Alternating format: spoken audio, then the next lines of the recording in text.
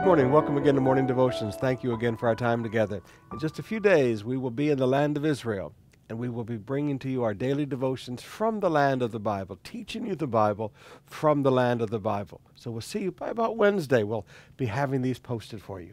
But right now, I want you to come back with me to Mark chapter 5. Mark chapter 5, beginning with verse 21. You know the story.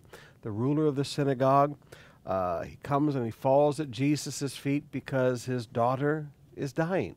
She's at the point of death. And it's interesting, this ruler of a synagogue falls at Jesus' feet. Need always displays respect. Did you hear what I just said?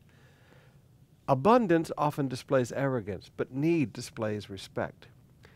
And he comes to Jesus and he says to her, or says to him in verse 23, "Come and lay your hands on her so that she may be made well and live." So out of the abundance of his heart, his mouth confesses faith. This is a man who was in faith, so that she may be well and live. Great. We get interrupted. We have the woman with the issue of blood healed. And then while he was still speaking, verse 35, there came from the ruler's house some who said, "Your daughter is dead. Why trouble the teacher any further?" But overhearing what they said, Jesus said to the ruler of the synagogue, "Do not fear, only believe." Another translation shows the continuous tense of the Greek. Do not be in fear, continue to believe, because he had been in faith. Now I want you to notice how bad news can change an atmosphere. Great crowds around Jesus, everybody's excited, miracles are happening, and then here comes the bad report. Your daughter's dead. Don't bother the teacher anymore. The whole atmosphere is changed. All of the atmosphere gets sucked out of the room. All of the joy, all of the happiness, all of the faith. And now this guy's full of fear. Now how did Jesus handle that change in atmosphere? An atmosphere of faith that with the bad report turns to an atmosphere of fear.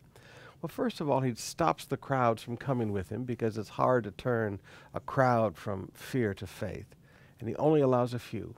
And then when he gets to the man's house, he puts everybody out who's making fun of him and laughing at everything. And he just has the parents there. He only has people with faith there.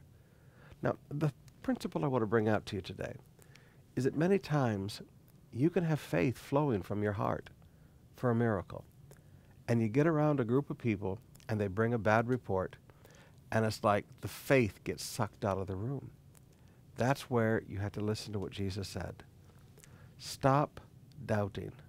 Only be believing. Stop the fear and continue to believe. You actually have to look at that fear as an enemy and go, I'm not going to be afraid. I had faith that Jesus would heal my little girl. I'm going to continue to believe in Jesus. And maybe move some of the crowd away and let a miracle be done in private with people of faith rather than having people of fear and doubt and anger around.